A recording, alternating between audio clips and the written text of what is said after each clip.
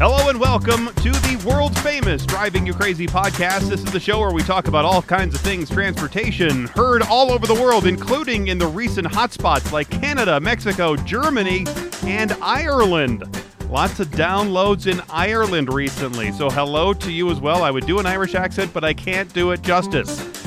I am the traffic anchor and transportation reporter for Denver 7 News, Jason Luber. I'm one-time pedestrian advocate, current car advocate, Joseph Peters. Also can't do an Irish accent, but what up, Canada? I was just up in the mountains of Colorado, and it was glorious. It was crowded. There were a lot of people up there, especially a lot of campers. It is busy in the mountains. I was in the Buena Vista, Salida area, Mount Princeton area, visited some hot springs up there. Really cool, really fun experiences. And it was very crowded with campers. It was also a little bit more crowded than, for my comfort, in the hotels. A lot of hotel dwellers. We were up there during Thursday, Friday, Saturday, and we had a lot of folks there with us. There was a wedding there on a Friday, and so it is not quite business as usual, but it's almost there. In parts of not only my state but other states, and I'm sure it's like that just about anywhere else. The pool was a little bit more crowded than I was comfortable with, but the kids had a great time on the water slide and in the river, and so it was a good time. And what you call business as usual may actually be a ticking time bomb, right? Did you see a lot of masks out there? No, most people, they were going inside because businesses now are under the mandate, have to have the mask inside. And so most people, if not everybody, was wearing their mask. Not at the pool. The pool, if you're in the pool or on the pool deck, you're not. Nobody's wearing a mask. And so it was the same thing in the river. So at the hot springs, at the river, there's actually a part of the river where the hot springs are bubbling up from the river. So you have these little pool areas where it's a mix of the warm, or I guess really it is hot water, and the cold runoff from the icy slopes just down the way. And so that's a fun experience because you touch the rocks and you dig just down a little bit, and you can feel the really hot rocks and hot water coming up from the ground. And then it's a nice relief from the snow runoff that's coming through the river. And so that's a lot of fun. And nobody was wearing masks there either. So it depended on where you were going. Restaurants, the outside people, there were a lot of people outside the restaurants in the with some of the main streets that were closed down, and nobody was wearing masks there, and nobody was wearing masks really outside. It was really inside that people were wearing masks, and that same thing at the Cheyenne Mountain Zoo when I visited there. So a lot of people, since that's an outdoor place, people for the most part, I would say it would be half and half, people wearing masks and the other half not. Gotcha. Ain't nobody being mean about it either. No, nobody was being mean about it that I saw. I even saw some, political masks on people as well. Good. So everybody's got on the mask bandwagon. Oh yeah, and another special announcement, by the way. I don't know if this is breaking news, but this is definitely another special announcement. We are now on Spotify. Oh my! Isn't that huge? We're all over the place now. It finally happened. It finally happened. We're on Spotify. You can find us on just about every podcast app there is out there. Of course, we get a lot of our listeners on Apple iTunes. We get a lot from Podbean, the place that hosts the show. Google, we get a lot of listens from that. And now we have Spotify, which is pretty cool. I'm pretty happy about it. I mean, Spotify is the gold standard, right? And by the way, Spotify, if you're still spending money, we're right here. We are right here to create all the content you have ever wanted. It's right here, all for you. Coming up in just a bit, I have an interview with Will Barber, and it's a really fascinating conversation. Will is a research scientist for the Institute of Software Integrated Systems at Vanderbilt University. It sounds like it's a pretty smart, high-minded kind of job, and it is, because Will is a high-minded kind of guy. And Will and a few others came together to research traffic post-COVID. They called this research The Rebound, How COVID-19 Could Lead to Worse Traffic. It's an interesting topic. They have a whole research paper basically dedicated to this whole topic. And they say that it really comes down to how many people who used transit in the past before COVID, how many of those people will come back to transit when we all come back to the office? that's how much we will. That's how we will determine how much more traffic we'll see and how much more congestion we'll see on the roads post-COVID than we did pre-COVID. But it's going to be a big question about when we're all going to go to the office. I don't think I'm going back to the office till next year now. CBS, the national people, they're not coming back until at least next year, early next year. They've already made that announcement. Get used to staying at home because you're going to do, and if that's the case, it's like the school system. Once one school system says we're going to delay a week, all the school systems do it. And then once one school system says we're going to start remote learning, and then maybe come back at Labor Day or a little bit after, then they're all going to do that. So once some of the big boys start doing it, all the companies are going to start making those announcements.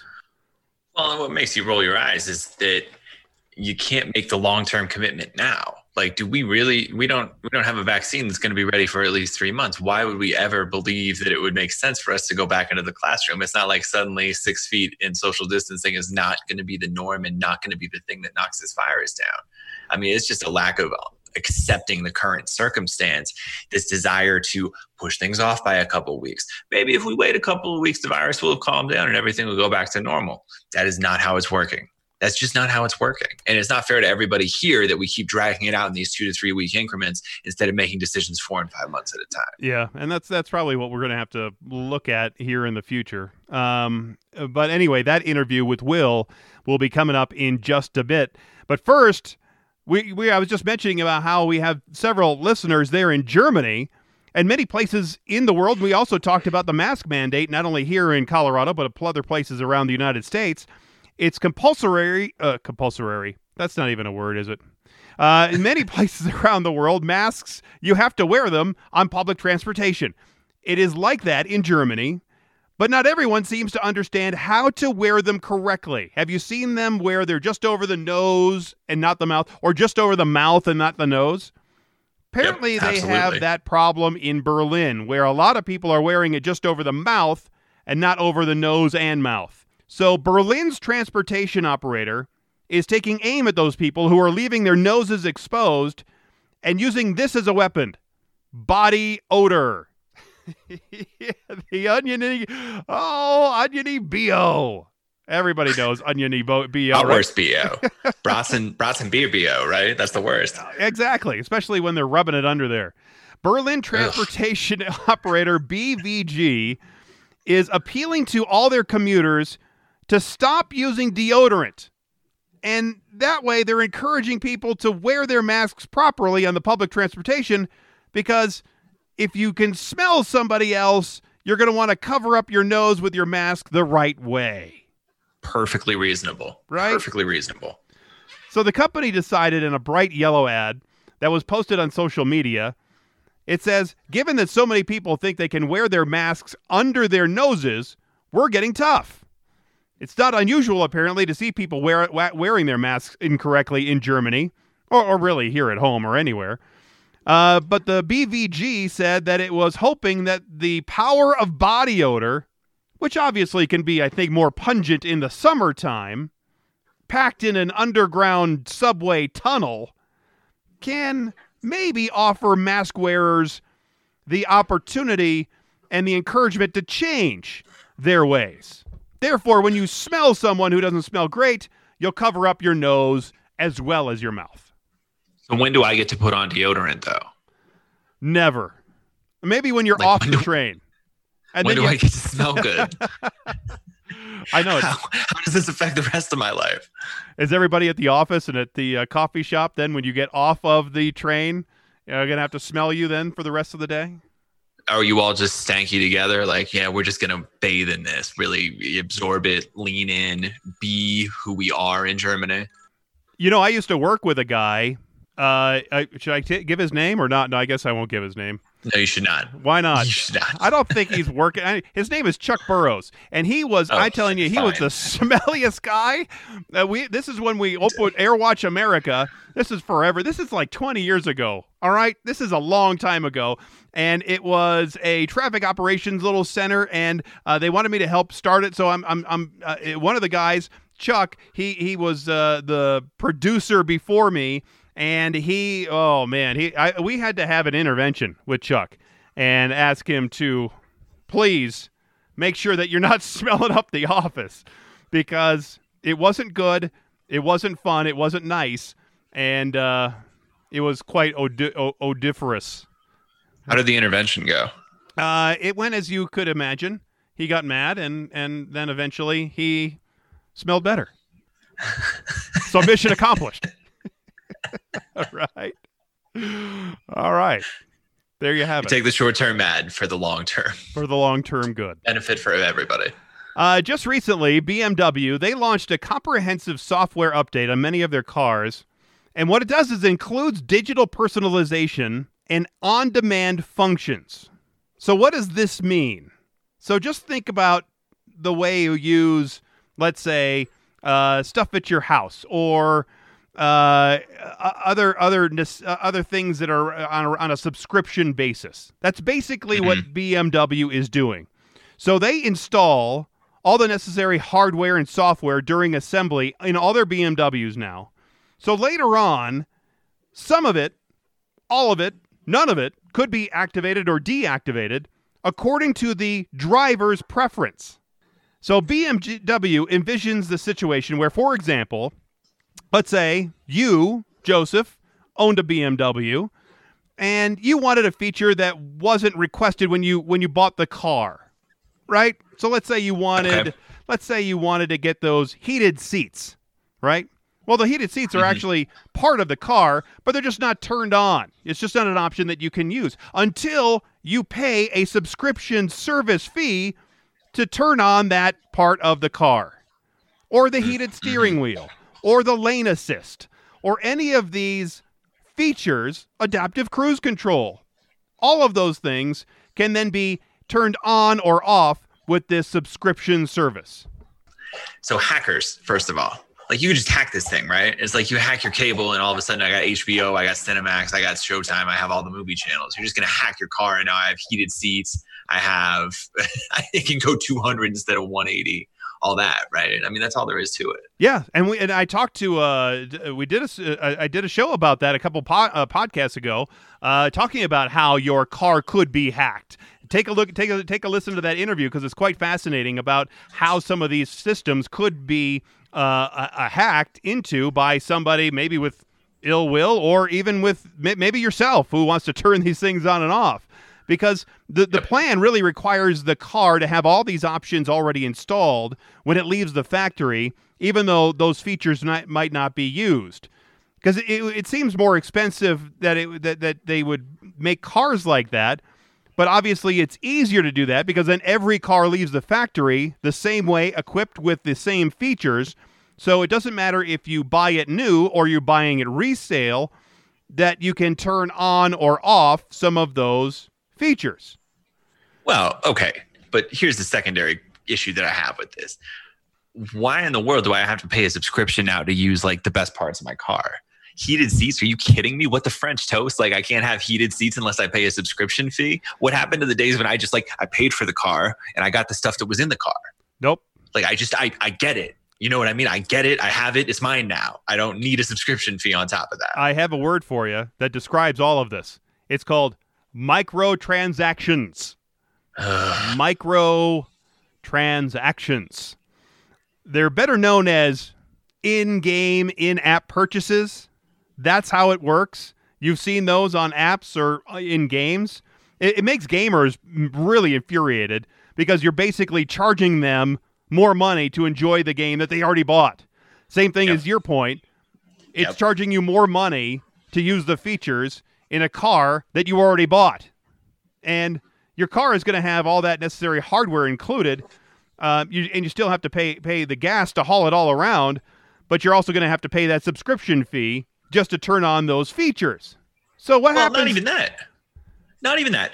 here's my biggest issue with it, and I want to make sure we don't lose sight of this. You pay for the car. I pay for the car for 6 years. I make all my payments on the car. I own the car now. I'm still paying a subscription fee to the company that made the car so that I can continue using the best features of the car, even though I spent 6 years and signed over on a loan and did all these things so that allegedly I would have full ownership of the car. How do you not own the car and not own the ability to have heated seats after you pay on it for 6 years, 5 figures?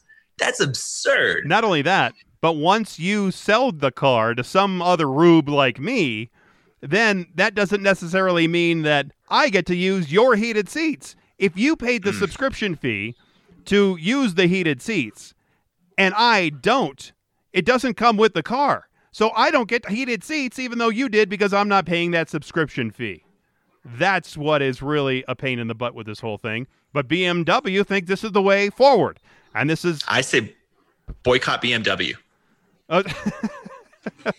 I'm certainly not going to buy a BMW anytime soon. Well, I'm not either. I'm not going to buy any other car real soon because I have 2 already, 2 used ones. But yeah, no, I don't need to. No. But we can call it a boycott. You can call it a boycott if you want. I'm not really boycotting them, but I am not actively looking to get a BMW anytime soon. I mean, and the issue is that people are just going to buy it and they're not going to question it, and they're just going to pay the subscription fee and they're not going to question it. So, it takes a real consumer advocate to fight for these things, to protect people from their own stupidity. How dumb do you have to be to sign a contract like this? Let me pay for the car, but also pay $140 subscription fee every month so I can have features on the car. And furthermore, you have to buy the features if you have a BMW. Why do you have a BMW if you don't have all the features on it? Well, then buy it. That's what I'm saying. Then go buy an Acura, or go buy a Lexus, or go buy something that has it all in there. Yep. Right? Yep. Isn't that what the market will decide? If somebody is really loyal to BMW and wants those services, and then they'll have to pay for it. I don't think you would hope so. You got to think that this is a way for them to undercut the market, though, right? They can say, "Oh, my car has a cheaper monthly payment base." Right? Your payment on the car is less because you're paying a subscription fee on top of it. Right. And if you don't really want your heated seats that month, like for the summer, then maybe you don't pay for it during the summer. Maybe you just save your money and you have your heated steering wheel in the wintertime. It's truly a la carte. You're turning that stuff on and off. Every time you turn on the air conditioning, it's a 50-cent charge to your subscription. They'll have just a little slot for the quarters as you're feeding it in front of the car. This is the 21st century, man. It just has your debit card information. It just says, are you going to spend the 50 cents? Sure. Yeah, you got to do the swipe. That's right. Yep. Perfect. All right. Maybe that's the way it's going to go in the future. You never know.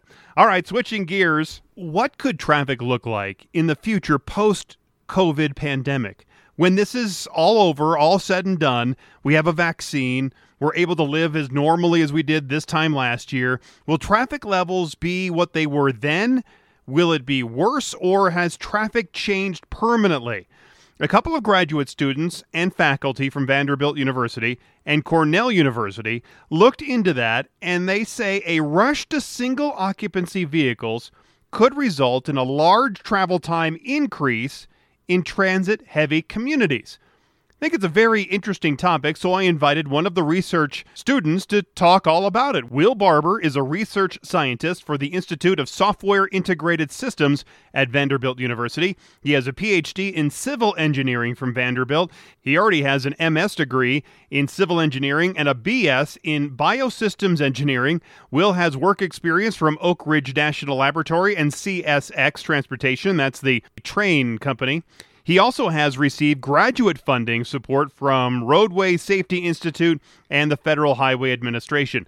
Will's career and research interests focus on the application of novel and advanced computational techniques of transportation system engineering. Will's other interests include pedestrian and cyclist accessibility, public transit planning, and transportation policy. Will, thanks again for being here on the world-famous Driving You Crazy podcast. Absolutely. Thank you for having me. All right. So, Will, before we get into the specifics about your study, what made you and the others in the group decide to tackle this topic? Well, during the COVID craziness here, we were sort of thinking through how do we apply our expertise as transportation engineers and potentially help out the situation. We're certainly not qualified to give any medical expertise or anything, but I would say we are on the transportation side. And this was sort of based on some reports coming out, certainly justifiable reports about people concerned about transit safety during a pandemic for a highly contagious virus. And that uneasiness about transit was leading some people to reconsider their transportation mode choice decisions. Basically, as I understand it from reading through the entire study, is that your theory is that when everyone comes back to work, let's say we all come back to work post-COVID, and the people who used transit before COVID, if they don't come back to the transit post-COVID, then we're going to see a lot more traffic on the roads. That's exactly right. There are a lot of variables here at play. Certainly, a lot of people are telecommuting or working from home, and that certainly is going to play a role in the transportation breakdown of things. We might be in a different economic situation than we were before the pandemic. But yes, if that mode share shifts dramatically, then we could be seeing more vehicles on the road, and that could mean more traffic. Now, you say in your research, this is exactly what it says. These potential increases are avoidable.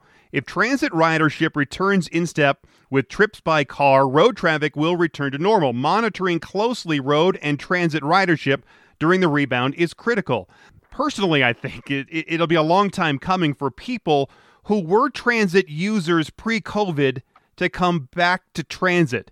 I don't think a bus is the first choice of transit for most people. They ride it because it's less expensive or it's more convenient than driving. Some do it because they think it's the right thing to do.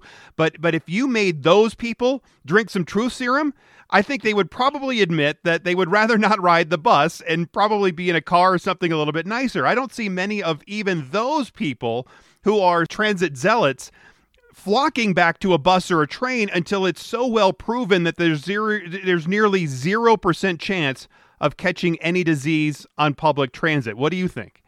Yeah, absolutely, and that's an entirely fair sentiment. The medical community is telling us that being around people in close proximity in closed spaces is pretty much the worst thing you can do for a respiratory pandemic.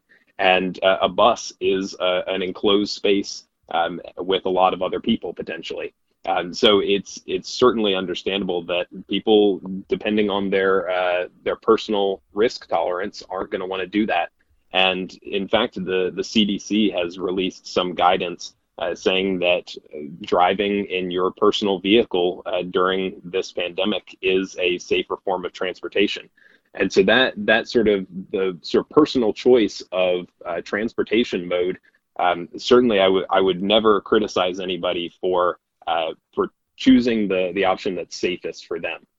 But as soon as people start making that shift from transit to personal vehicles, and we start, you've covered on the podcast recently how vehicle volumes are starting to return to normal. And if we're adding more vehicles from people who aren't carpooling or people who aren't taking transit, then we are going to see greater vehicle volumes and greater travel times. And we'll get into that here in just a second, speaking with Will Barber about his study, how COVID-19 could lead to worse traffic. You did mention just a moment ago how you wouldn't, I guess, get on anybody for choosing what they think is the safest mode of transportation. Now, that's fine now, post-COVID. It would never have flown that theory to transportation zealots 6 months ago, 12 months ago. So do you think this is going to be an argument that maybe people could use who want to always be in their car to never ride in transit again, to say, well, I will never feel safe on a bus or a train with that many people all in one confined space? That is going to be, I think we're going to hear that argument for years to come. And in fairness, we heard it before the pandemic. There were definitely people who always had safety reservations about riding public transit. It was probably not so much related to pandemic safety as it was sort of safety about being alone with strangers, potentially at night riding transit, things like that. But yeah, after the pandemic, this is not going to be a quick rebound. It's these things are going to be playing out over multiple years, and transit is going to have to adapt. It's definitely not going to look exactly like it did pre-pandemic, and this is exactly what we sort of were getting at. You quoted the article about transit needs to take the necessary steps to make people feel safe and to avoid this huge mode shift away from transit. I'm not sure that we're going to remake transit in a safe environment for everybody if all we're doing is putting up a plexiglass shield here and there. We might need to think about more novel and more drastic solutions. And truthfully, I don't personally know exactly what those are going to look like. But this is why we think this discussion is really important. And whatever those decisions are made and whatever implementations happen with these transit agencies, that's going to cost them money that they don't have right now. Absolutely. So how are they going to absorb all of these extra fees and then also have to deal with the decreased revenue from riders that are now not coming on board? That's a great question. At the federal level, there has been a lot of discussion about, serving as some stopgap funding for transit agencies who've seen ridership plummet, and their costs continue to mount. Maintenance costs don't go away just because people aren't riding buses and trains, and so there's definitely a funding conversation that needs to happen at the political level. But one of the things that I want to point out from our research is that the costs and the benefits of transit aren't just on the sort of the fare box, what we think of as you pay $1.50 to ride the bus or something.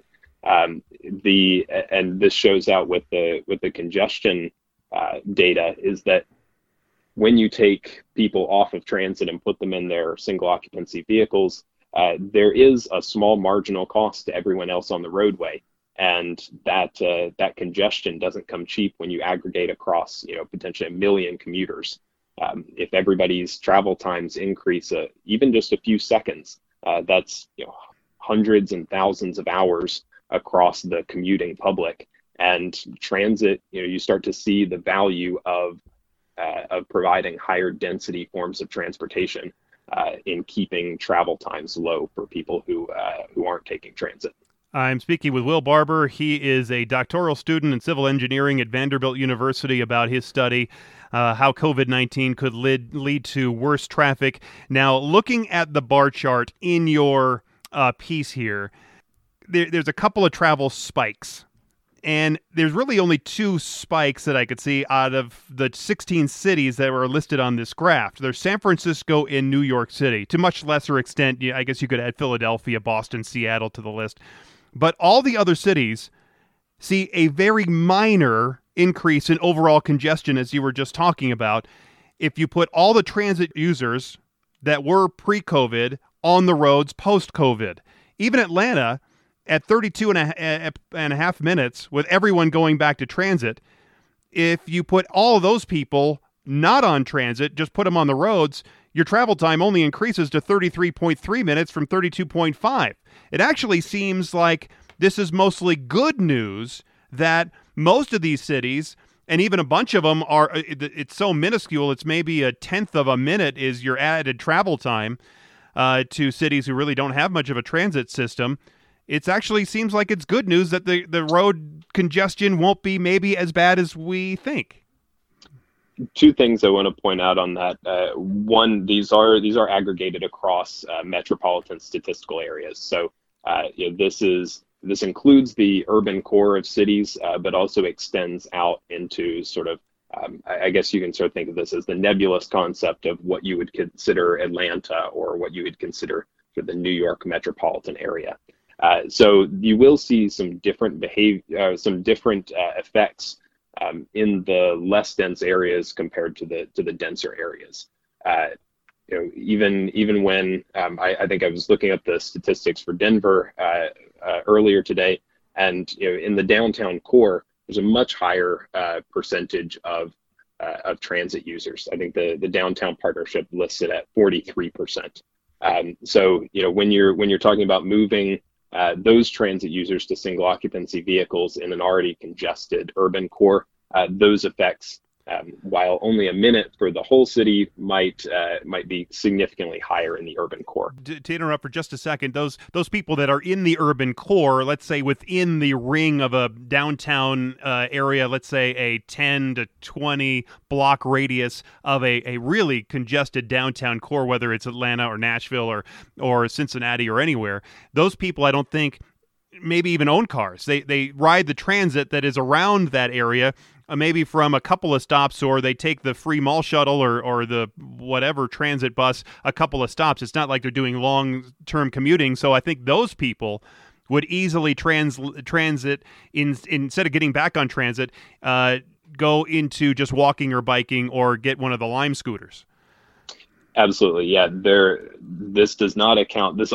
Our research only accounts for mode shifts from transit and carpool to single occupancy vehicles. It doesn't sort of cover all possible permutations of mode shifts. Because it would make more sense for me living way out away from the city core if I did ride transit than just to ride into a car, which I probably own, which I probably wouldn't if I was living in the downtown core. Yeah, absolutely. Not every mode is available in every locale. But just quickly, the second point I wanted to make, sort of on the smaller travel time increases, even to the tune of 1 minute, it definitely doesn't seem like a lot to one individual. And 1 minute on top of 30, is probably not even perceptible, sort of on somebody who's habituated with their commute. It might just sort of come out in the wash. But it certainly can't be ignored that this effect could be seen across millions of commuters, and that adds up to many lost hours. And Americans already spend a significant amount of time in congestion and sitting in traffic. So anything we can do to alleviate that amount of time and not increase it, we should think hard about strategies that we can use to keep that down. But maybe we should be losing hours anyway. Maybe we should be using that time to maybe meditate in our cars and spend more time listening to a good book or to this podcast or to something else that you could also use as productive time and not necessarily quote unquote work time. Yeah, I'm certainly an advocate for listening to podcasts while sitting in traffic. Yeah, I think most of us, like you said, could absorb those few minutes pretty easily. It's almost the difference of catching every red light as you're making your way to work. Well, some days you get all the red lights, some days you get all the green. Yeah, that's true. Everybody's commute has variability, and so that 1 minute could easily come out in the wash. But when it does start to creep into the 5 minute territory for let's say people in the more congested areas of the city, or for people in cities where it's not 1 minute, the effect could be significantly higher for even a small shift in transit use. For those cities and for those commuters, 5 minutes is definitely something you'll feel. Will Barber is a civil engineering at Vanderbilt University. He and some other folks wrote a piece saying, how could COVID-19 lead to worse traffic? And we've taken into account how many commuters might be on the road in the future if they stopped riding transit altogether. Have you taken into account how many former commuters in cars and on transit now might keep working from home, could work from home well after this pandemic is over? It looks like I've been here in my house for the last 4 months, and there's no end in sight for me broadcasting from my basement. Yeah, the telecommuting and the work from home that's a huge piece of this puzzle.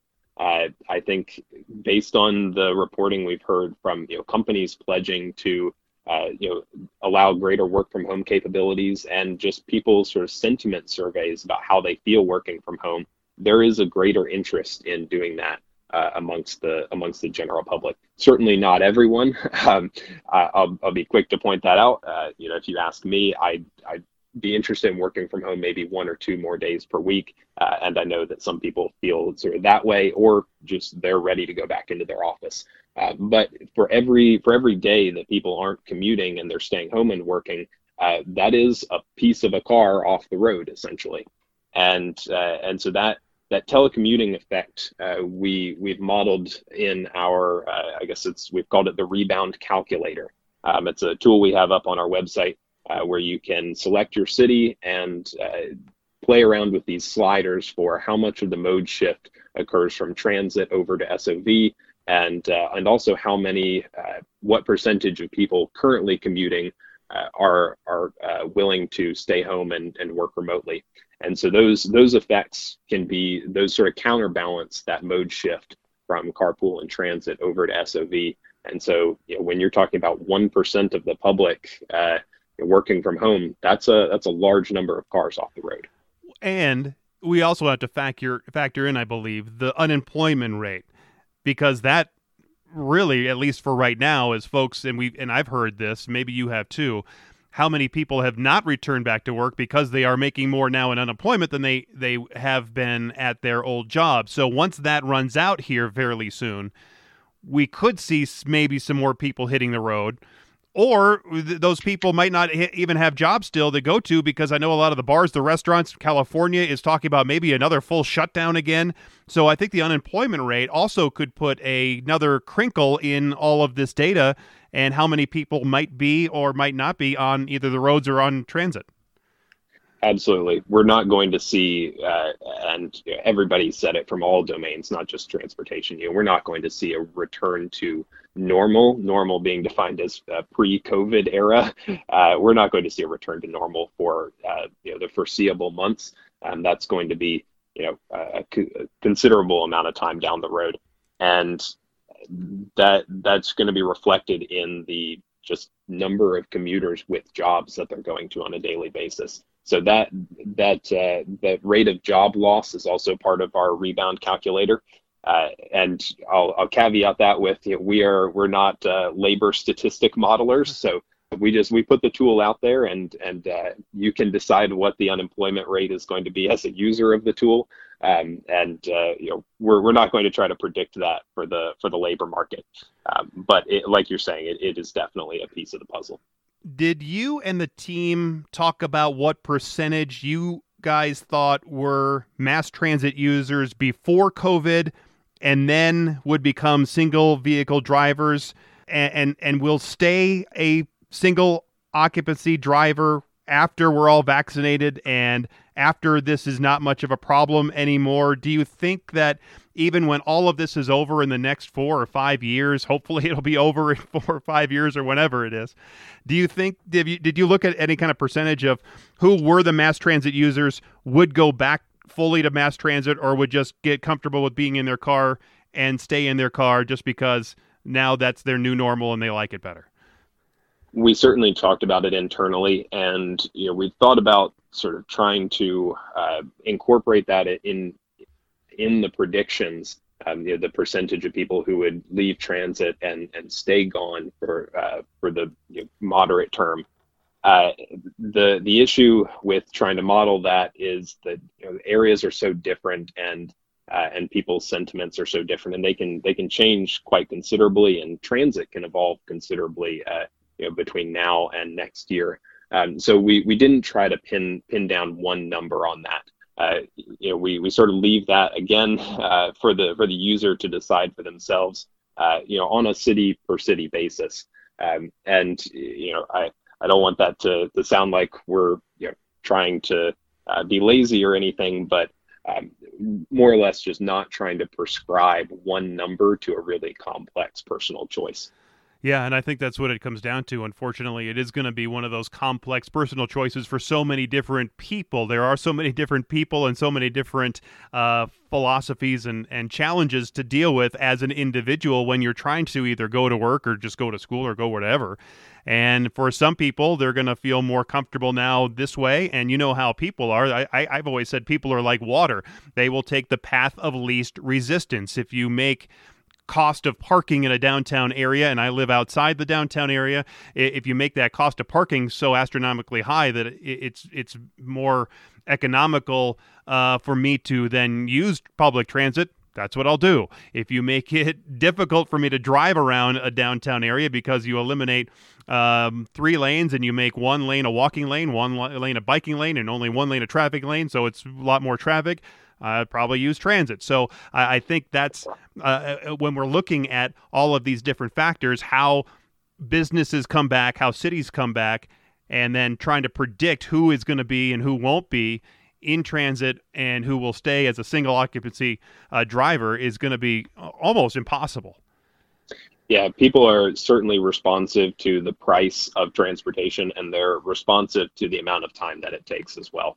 And we've seen some really interesting effects play out throughout the pandemic. And I don't say that as a way to sort of minimize the horrible human cost of the pandemic, but in terms of transportation, we've seen some really interesting stuff, from reallocating street space to outdoor dining, to widening sidewalks and adding additional space for people to bike, and it's sort of reprioritized things in a temporary sense in some cities.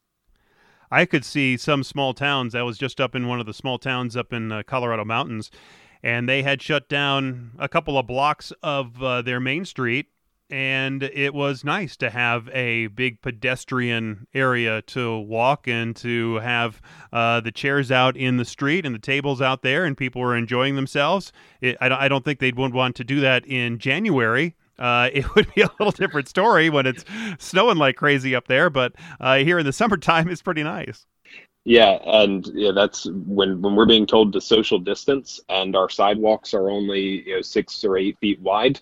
That can be a challenge. So allocating more of that street space for people to sort of endure the pandemic safely, that's something that people will go back and forth about how we should prioritize transportation projects and how we should prioritize street space. But the pandemic definitely shifts some of those opinions and priorities. I'm speaking with Will Barber about his study, how COVID-19 could lead to worse traffic. I've been following the traffic during and after the shutdown, and you mentioned this a little while ago.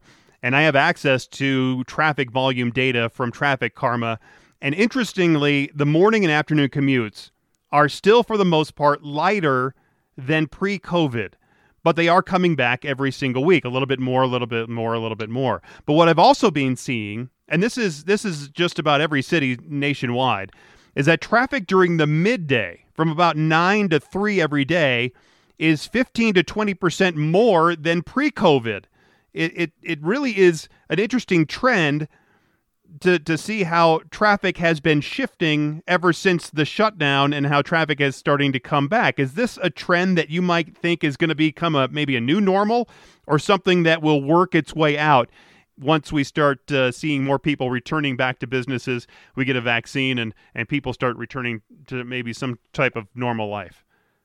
I definitely think that effect could persist in some form. Just the dynamic of having people working from home and not sort of sequestered in an office during the middle of the day definitely opens up some of those midday trips, and that's a really interesting effect, like you're saying, that has manifested pretty immediately. In terms of it continuing, I think people are going to sort of like this ability to move around freely in the middle of the day, and when congestion is considerably less. And from a transportation engineering perspective, congestion, we sort of don't notice it until things really grind to a halt. And that really happens at the morning and afternoon peaks. And so if you're able to take all that demand and redistribute it more evenly throughout the day, then we sort of flatten out those peak congestion moments and decrease the amount of time that people are spending sitting around in congestion. Yeah, and I've talked about that in the past, where I think most of the commuting and people's lifestyles have been dictated by their children and the schedule of the school system, because you have to drop off your kids at a certain time. They have to jump on the bus at a certain time. Then those parents are on the road heading to work. They have to, of course, stop and get some coffee first, and then they are heading to work. But everybody is on the road at about the same time. So if you can stagger those schedules a bit, then maybe we could see better traffic flow throughout the day. For sure. Many of our roadways are not designed for the peak hour of the day. They're sort of designed for the daily average traffic distributed across a considerable portion of the day. So when you take sort of let's say the 2 o'clock hour and you double that to get the 5 o'clock hour, our roadways, many of them were designed for something in between there. And those morning and afternoon peaks just are really crippling from a gridlock perspective. You see this at the sort of at the macro level with our highways, and even at the micro level, all the way down to cars filing into a parking garage. If you spread those people out over, let's say a 2-hour commute period instead of everybody rushing in there at 7:55 in the morning, then there's less congestion at every juncture. How has your commute changed since COVID, if you have much of a commute at all? That's a great question. Normally I do a combination of biking to my office and driving. It really depends on, I would say, the weather in Nashville. But at the moment, I'm working entirely from home. Our lab is not one of the priorities to get back on campus.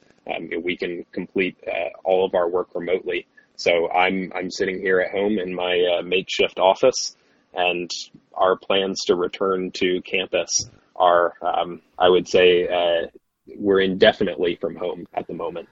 Yeah, because you're in Vanderbilt, just outside of Nashville, one of those cities that has really seen tremendous growth pre-COVID. What anecdotally have you noticed about the change in traffic around Nashville since COVID to now?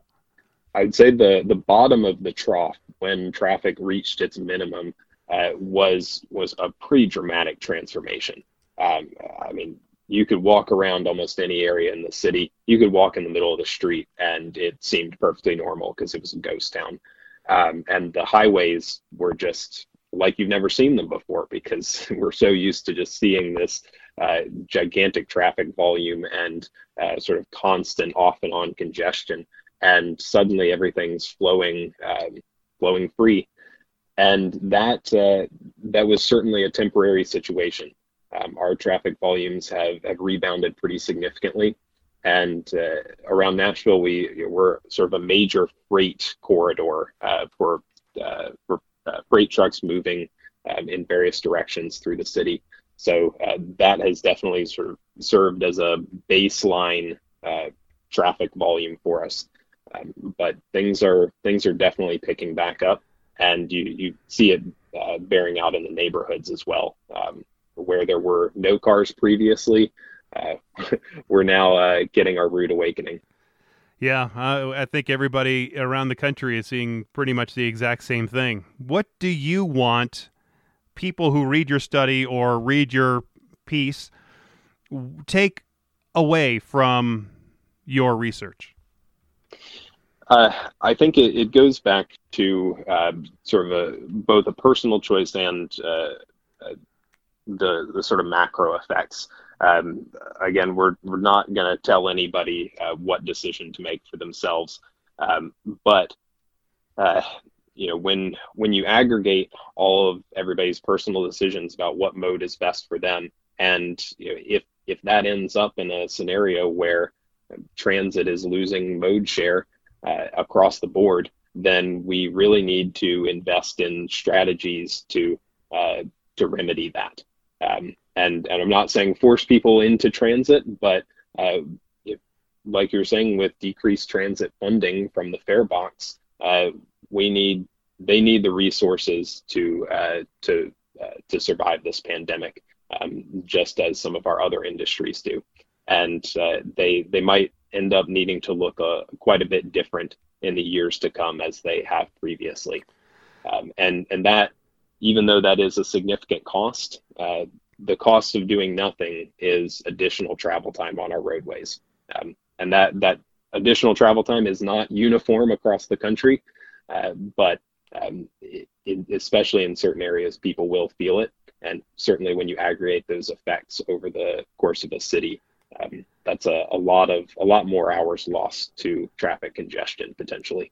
Well, I'm going to post the link to this research to the description of this podcast. So as you're listening, you can click on that link and then get to more of this information and these calculators that Will has been talking about. But if there was something else that somebody wanted some information about, or they wanted to get some more details about this, Will, how can they do that? So like you said, the article is on our website. I encourage anyone, if they have additional questions about the research, certainly contact the research team about that. This research has been covered in a number of outlets. So especially, I think probably San Francisco and New York have gotten the most play, and there have been very robust discussions about how to navigate this transit and COVID future. So if you're curious about reading some more about those conversations, certainly take a look at articles about those topics. I would imagine those two, as we mentioned earlier, would be the most, because they are very transit dependent, especially San Francisco and obviously New York City and in and around Manhattan. Both areas have seen dramatically lighter traffic volumes, and it has been odd to see some of the live video from New York City when you're looking at Times Square, and usually it's jam-packed full of cars and people, and how open it really is right now. Yeah, and I can't say when that's going to return, but I think some of our urban spaces, just like transit, might have to evolve and look different. Some of our urban spaces may have to as well. Yeah, it's funny because it just popped in my head about how my grandparents used to talk about the Great Depression, and that was such a big, important part of their life, and how they then lived their life, the rest of their lives, and how they would save things, and they would always be switching off the light. I mean, it was always about, because they lived through the Great Depression and how impactful it was on their overall day-to-day operations, and they kept it going. I wonder if we're going to see maybe remnants of that. This is our Great Depression, and how are we going to live over the next 20 or 30 or 40 years, and then tell our grandkids and about that, and are they going to say, oh, my grandparents were living through the Great COVID, and now they still do this? Yeah, doesn't it seem weird that a few months ago we wouldn't have thought twice about sitting down on a bus or a train and people right next to you. It seemed perfectly normal, and now it seems like the craziest thing in the world to go sit in a box with little airflow and a bunch of strangers. Yeah. So it's going to take some time for those for everyone's sentiments to turn around, but there are going to certainly be lasting effects. Or a baseball game. I mean, I was watching the baseball game yesterday, and there was just nobody in the stands. It was just weird and creepy. Yeah, even during spring training, you have some fans around. I don't think I've ever seen baseball being played in a ghost town. Yeah, so weird. All right, well, thanks again, Will Barber. He's a doctoral student there in civil engineering at Vanderbilt University, and you can catch his study, How COVID-19 Could Lead to Worse Traffic. Will, thanks for spending so much time here and giving us some great insights of what you think traffic's going to be like, and congestion and transit's all going to be like in the future post-COVID. Absolutely. My pleasure. Thanks, Jason. All right. There goes Will. Thanks a lot again, Will, for being here on the show. There are so many variables that can't really be predicted right now that will change the face of traffic and transit for years and years to come. Life changed for many years during and just after the Spanish flu pandemic back 100 years ago. But really, what do we remember from our history classes and the book, The Great Gatsby, about the 1920s? That it was the era of great prosperity and fun and parties and Yahoo, right? The swinging 20s, right? Isn't that what we... I mean... Until 1929 when the Depression hit. But before that, before the country was in a bad way there at the Depression, it was roaring, the roaring 20s. No, I generally remember the 20s as setting up the Depression. You do? I think that's how history remembers it, right? You have the 20s and you have this era of, you call it great prosperity. I think you'd call it fake prosperity, right? Because it was so much built on debt and these assumptions about the stock market at that time. And it set up this inevitable crash in 29. Then in this entire lost Dust Bowl generation, right? So that's why I'm trying to save as much as I can now, get out of debt now, and then by 2029, when hopefully we don't see another Great Depression, number 2, then we'll be in better shape, right? Yep. Yeah. Yep. Get your canned goods now. Yeah. I mean, I was talking to Will about that. Is my grandparents would talk about the Great Depression and live their life well after the Great Depression, still thinking that it could happen again, or they were almost still reliving it and still in that mode because it was such a monumental part of their life. And so I wonder if that is also going to carry forward to the younger generation, or even us, who are going to maybe change the way we live. And you're going to see people wearing masks for the next 20 or 25 years because they just don't trust it. Or just going out less altogether, or a lot more jobs that we're working in an office that are work from home. I mean, that seems like the lasting impact of this thing, if it's going to be anything, is that a lot of jobs that you used to think, I can only do this in an office setting, we've learned that you do not have to be in an office to do those jobs. You can, in fact, do them from home, and you can do them very effectively and perhaps more effectively. And so, that more than anything. And then, you talked about this generation. There's so many people of my generation, speaking for people in their early 30s, late 20s, we already got hit once. The Great Recession happened while most of us were in college, and we were really scraping for several years and understand what it's like to struggle. And so I think for a lot of us, this just feels like you get slapped in the face for a second time.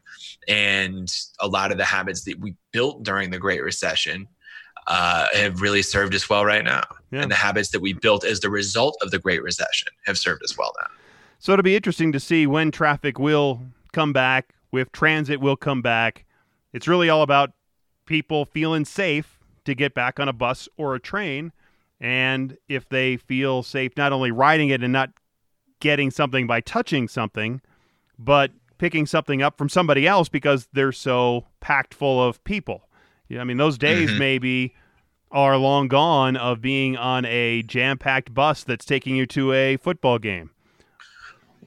Yep. Well, but I'll tell you what, in a city like Denver, in a state like Colorado, where they are screwed in terms of transit, this may be the sort of state where you see innovations and evolutions to convince more people to get on the train. And whether that's plexiglass and really separating seats, I don't know, but they're going to have to do something to convince people to ride. But that'll take money. It'll take money, a lot of money, and we'll see how that happens. And we were also talking, I wanted to find somebody from when we, pre-COVID, we talked about, I think it was Kansas City was going to try doing free transit. So I wonder how that's going, and maybe we could find a reporter there in Kansas City and ask them if they're still doing it, if their ridership has just evaporated, how they're eating all those costs now, especially post-COVID. It's, I don't know. I mean, maybe it worked out better for them because they were budgeting not to have any revenue from ridership anyway. Right. Yeah, so whatever riders are on there is just gravy.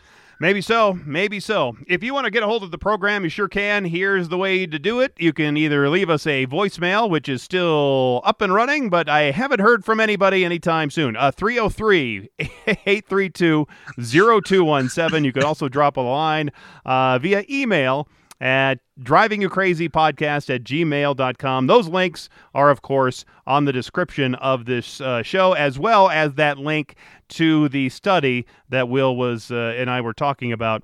So you can also get the full details if you want to just click that link that's there in the description. You can also get our Twitter pages for Joseph and myself right there on the description as well. It's all convenient for you, our new Spotify listeners. I was going to say that description is right there on Spotify, folks, where you can now find us. You can subscribe to us. You can follow us. You can rate, review, repeat. Perfect. Because I usually say rinse, review, and repeat, and I know that's completely wrong. All right. Thanks Definitely again no rinsing. Thanks again for listening. And until next time, I'm Jason Luber, the traffic guy. I am honorary Canadian Joseph Peters. Be safe, and as always, happy motoring.